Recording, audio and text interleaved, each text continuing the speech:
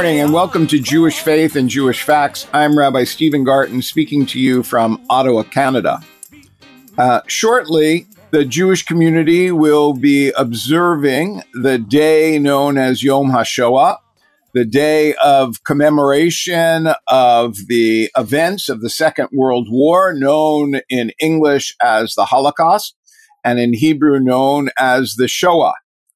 But in addition to the day that is marked on the Jewish calendar, there is a day marked on the general civil calendar known as Holocaust Remembrance Day.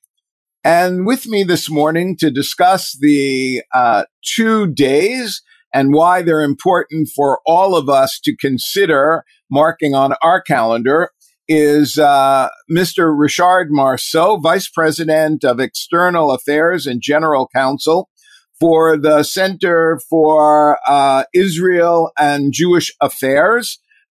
Richard is a former member of the Canadian Parliament, a lawyer, a published author, a human rights activist, and as he says about himself, a committed member of the Jewish community wishing others to know the Jewish story.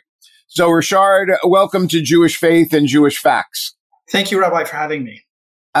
So let's begin for our audience. Can you tell us a bit about Yom HaShoah and the origins of this unique observance? And then we'll move on to the International Holocaust Remembrance Day and how they differ.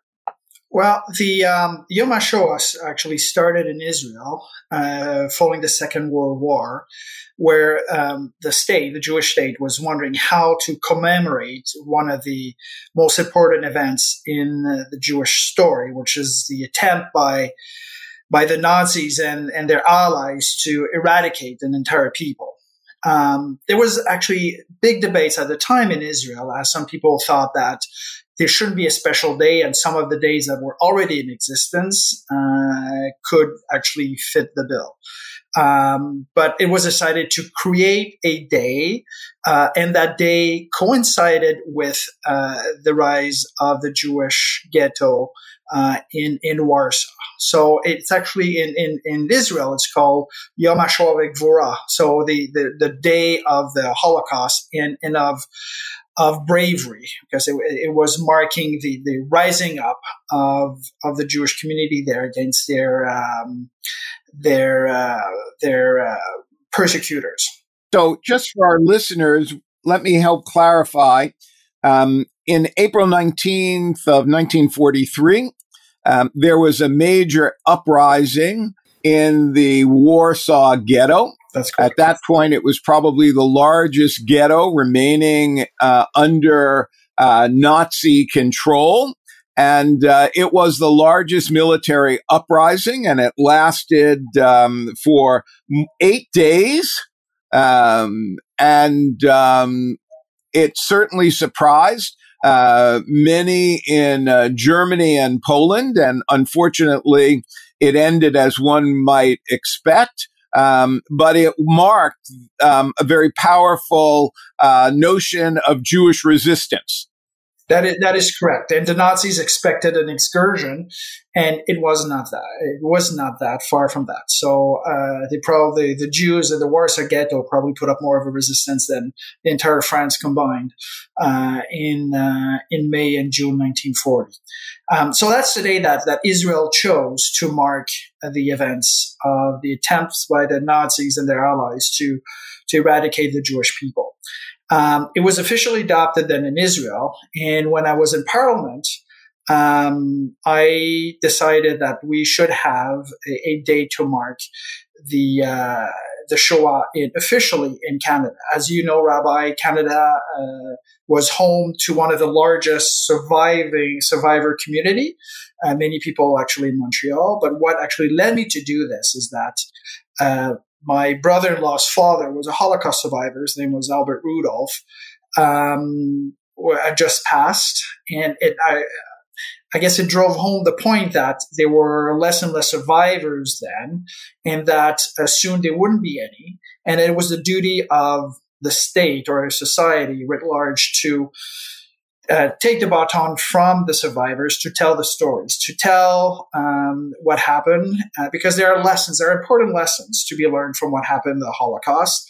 There is the universal lesson that is where it can lead when a group, whatever group it is othered by the majority society. So every group, every minority can be potentially the victim of discrimination, persecution, if not murder. And the second, lesson, so we had the universal one, and then the specific Jewish lesson, which is the Jews have faced anti-Semitism and where it can lead. And in this time of rising anti-Semitism, where according to Statistics Canada, the Jews are the religious minority that is the most targeted in terms of hate crimes year after year, where online hate is rampant, that it was important to know and to combat anti-Semitism, because anti-Semitism can be murderous. So those two lessons, the universal and the particular to the Jewish people, are behind the thinking that led me to introduce that bill back in 2003. So in 2003, you introduced a bill, I guess a private member's bill, known as the Holocaust Memorial Day Act. It took a while, as it does with private member bills in Canada, to work its way through, or was this different?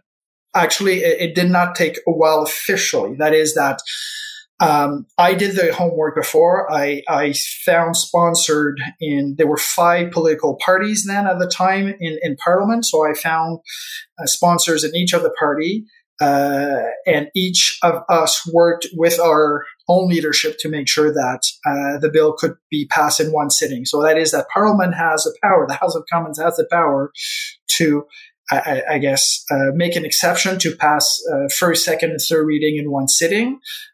That's what we did. So in one day, in the presence of survivors in the gallery, in the presence of some dignitaries from different embassies as well, including Israel and Germany, if memory serves, we adopted this bill in the House of Commons in a matter of minutes, with one speech from each political party.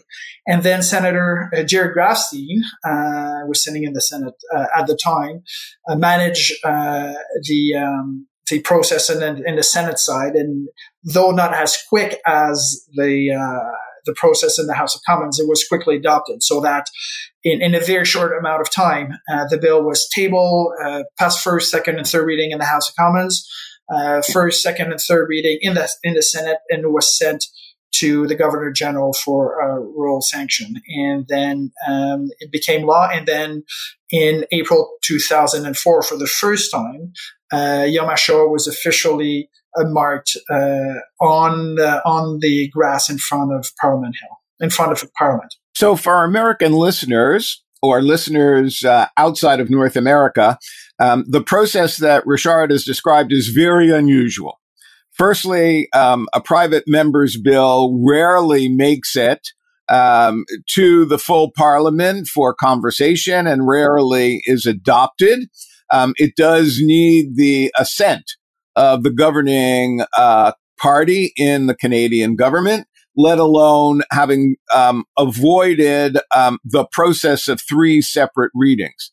For those who are interested, you can look up the parliamentary procedures at the House of Commons and Senate of Canada, and we won't take our guests' time to give you a civics lesson on Canadian government. But I do have a question that I think some of our listeners will ask, and that is, subsequent to the Shoah, to the Holocaust, and perhaps even before, there are numerous examples of genocide. And different communities observe their community's remembrance. But not every community has a act to institutionalize memory. Do you have a thought about whether there should be independent and individual acts to commemorate different communities' national days of mourning? Well, some of the other communities that you mentioned, and it's an important point that you're making, Rabbi, have their genocide officially recognized by Canada, sometimes by a resolution or motion in the House of Commons, sometimes by the government of Canada taking a stand. So we can think, for example, of the Armenian, who lived through a genocide from the Ottoman Empire in 1915, and in fact, Hitler at some point said, "Who remembers the Armenians now?" So the fact that the world was silent, basically, when the Ottomans were killing off the Armenian community in Armenia, served as a lesson to Hitler. So we can do basically whatever we want. The Ukrainians suffered in the hands of the Soviet Union during the Holodomor in the late 20s, early 30s. We can think about the Tutsis in Rwanda. We can think about the Rohingyas. So there's a number of communities that have had their genocide officially recognized by Canada. And in fact, we're speaking now, we're at the beginning of April. April is officially recognized by Canada through a bill as well, as a genocide awareness, prevention, and remembrance month. And the Jewish community works with the Rwandan community, with the Armenian community, with the Ukrainian community, with the Roma community, with the Uyghur community now, and the Yazidi community, and we get together to commemorate and to use that moment to educate people about the lessons of those genocides. So it's important to know that it's not a Olympics of genocide and comparing genocides. In fact, we work very, very closely with those groups, and on April 24th, I believe, Monday, April 24th, I'll be speaking to the ceremony, for the Armenian, commemorating the Armenian genocide. So those groups who have in the past been the targets of genocide actually work together, because we know better than anyone what it means to be the target of people who want to erase us from the face of the earth. So that's an important piece of information for our listeners, that the Shoah is not the only genocide that is acknowledged by the Canadian government, and that those groups who have experienced genocidal tendencies and actions by those who hate them for any number of less than obvious reasons, and sometimes irrational reasons, have joined together to remind the world about the horrors of genocide, and hopefully to discern lessons. Given the political climate throughout the world today, that must be a challenge to try and continue to teach people about the horrific lessons of dehumanization of others. It continues in so many different countries today. Yes, it's a challenge. That's what makes it even more important. And we're fighting forces that are quite organized, including, for example, online, where vast majority of people, especially our young people, are taking their lessons or learning or supposedly learning stuff. And what they can see online is there's a lot of people trying to negate what happened. Or trying to trivialize this, and it's actually it can be quite horrific. So it's important for society in general, led by public authorities, but not only. I think civic groups, synagogues, mosques, churches, community groups, or whatever. Make sure that, together, we push back against the hate that includes sometimes trying to negate the very things that happened and that led to people being killed and persecuted and tortured and burned simply because of who they were. You mentioned online, which, as we know from any number of studies, is one of the primary ways that hate is disseminated. Would you as a representative of CIJA, but also as a human rights activist, be interested in the Canadian government or governments in general having stronger rules about the kind of hate messages that are available online? Absolutely, and that's actually one of our priorities. It's a commitment that the current Liberal government made in 2019 during the election, and then it repeated or recommitted to it in 2021. We are in regular touch with them. We are hoping that before the House rises for the summer break, that a bill will be introduced to combat online hate. Because what happens online does not stay online. And in fact, to speak maybe a bit more parochially here, a couple of years ago, we at CIJA got a deluge of phone calls from parents calling us and help our children, combat or go through or survive what they're seeing online, which was horrific.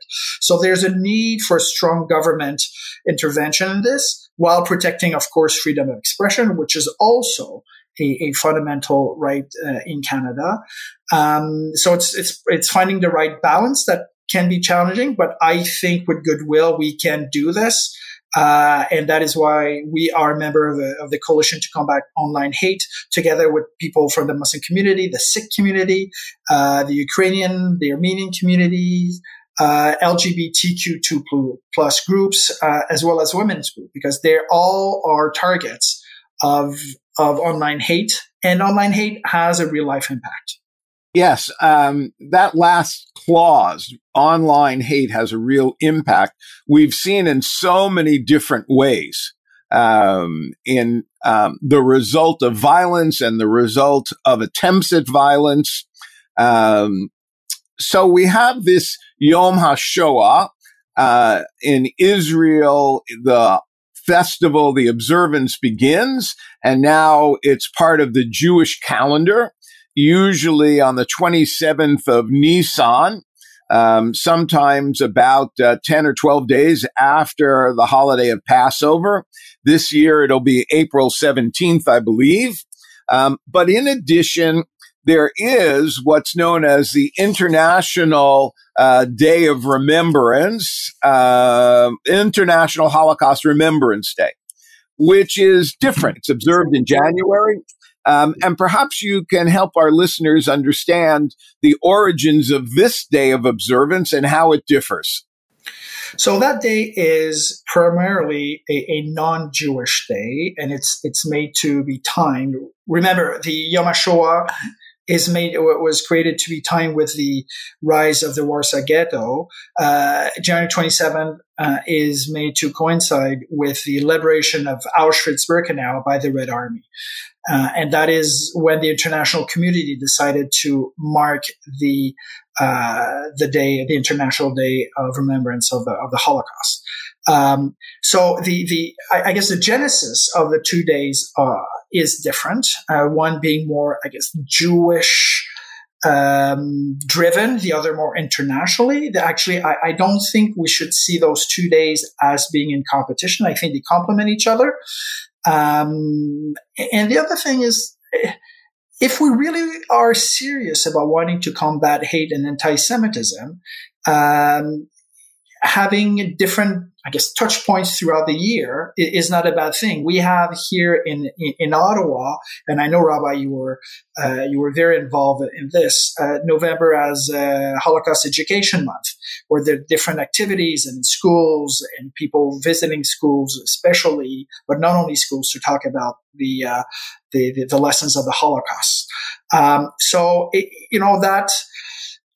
When facing this kind of hate that we're seeing, having more than one day to dwell on what it means to hate and the consequences of hate, and in this case for the Jewish people, is not a bad thing, because hate is daily, and we shouldn't say, well, 3 days a year or 2 days a year we're gonna make sure that we're gonna talk about fighting this kind of hate. That's not how the world works.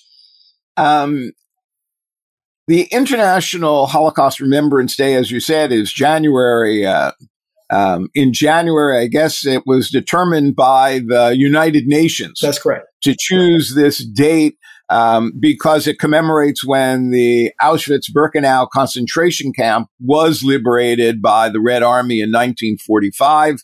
And to your knowledge, do many countries mark International Holocaust Remembrance Day, or is it mostly kind of a Western experience, the Allies in a sense?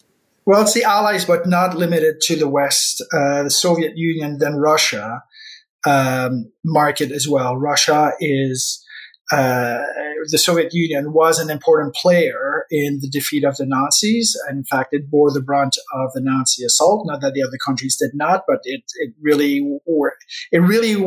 was really where the main battles happened. Again, not to diminish, of course, the battles that happened in the Western Front. No, I mean, I think we can be honest and say that the attempt to conquer the Soviet Union had an impact on the Soviet Union and the Battle of Leningrad and Stalingrad and those year-long Eastern Front. That's had a significant impact by virtue of the number of days and months and years that the battle went on, as opposed to France and Poland and other places where the battles themselves were relatively brief. The occupation was longer, and we won't want to in any way minimize the impact of the occupation, but certainly the war itself was of much more intense in the Soviet Union as Germany, the Nazi regime, wanted to conquer and destroy the Soviet Union.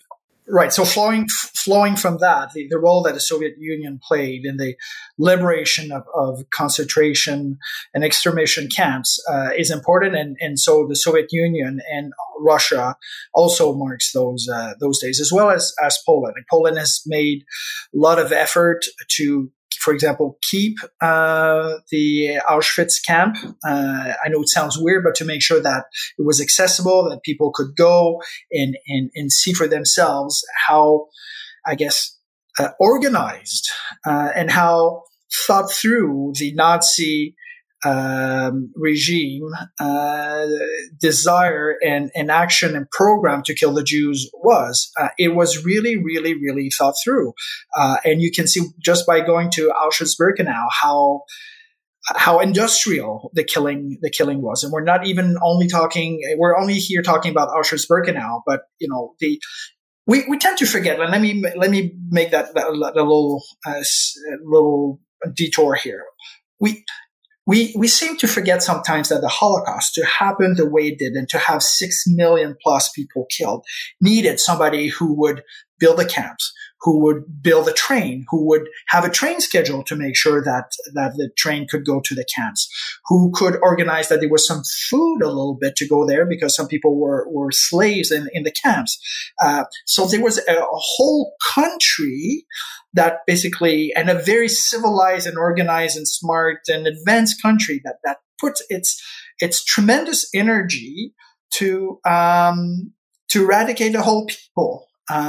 So it was not like a couple of guys one morning decided to do it. It was completely organized. And that's, I think, the scary part. So that humans, like men and women, who were educated, who would get up in the morning, kiss their kids good morning, make them breakfast, and then leave to organize, go to the office. Not all of them were holding guns and putting gas in the extermination chambers, but would go to the office and say, how can I kill more Jews in a more efficient manner today? It is truly one of the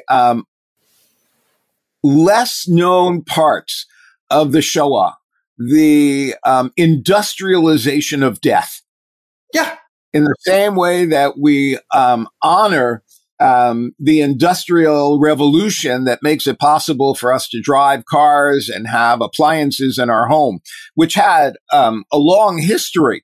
The Nazis, in a very short period of time, were able to organize and implement a real process of death which impacted 6 million Jews, as well as millions of others from other countries and other perspectives, not just religious perspectives, but physical handicaps and emotional handicaps and other marginalized people.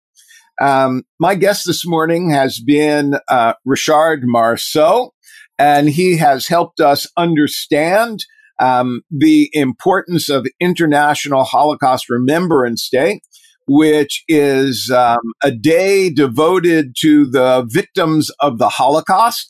Notice in this case, it's not called the Shoah because it's an international day recognized and initiated by the United Nations. And in support of that day is Yom HaShoah, or as it's known in Hebrew, Yom HaZikaron LaShoah V'Legavura, the day of remembrance of the Shoah and of bravery.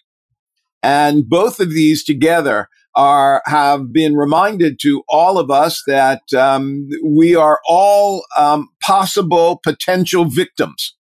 Perhaps that's the greatest lesson, that victimization is something that was not simply the result of birth for Jews, but it was the result of, for those who were members of the lesbian and gay community, as it was associated, those who were mentally and physically challenged, as well as the Roma, as well as Poles, and Hungarians, and French, and political opposition. In the few seconds that is left to us, I'm wondering if you'd like to help our listeners understand what the role of CIJA is in the Canadian political landscape. So CIJA is the advocacy agent of the Jewish Federations of Canada. We are a not-for-profit corporation. Our owners are the federations, and we try as best as we can to represent the views of the federations to the political sector at all levels, municipal, provincial, federal, and now even at the school board district. We interact with other faith and ethnic communities. We mentioned in this podcast, Rabbi, the work that we did with other groups that were the targets of genocide. We also work with LGBTQ2+ community. So we try to do this in a way that would bring in as many voices as we can and as broad a spectrum as we can. So we have people from the left and we have people from the center, we have people from the right, and we try to give a voice to all those people with a philosophy based on the principle of Jewish unity, but not uniformity. My guest this morning has been Richard Marceau of CIJA. I want to thank him for his eloquence and for helping us understand these two important days. You can listen to our podcast on CHRI 99.1 or as a podcast on chri.ca or wherever you download your podcasts from. For Jewish Faith and Jewish Facts, I'm Rabbi Stephen Garten, wishing you shalom and have a good day.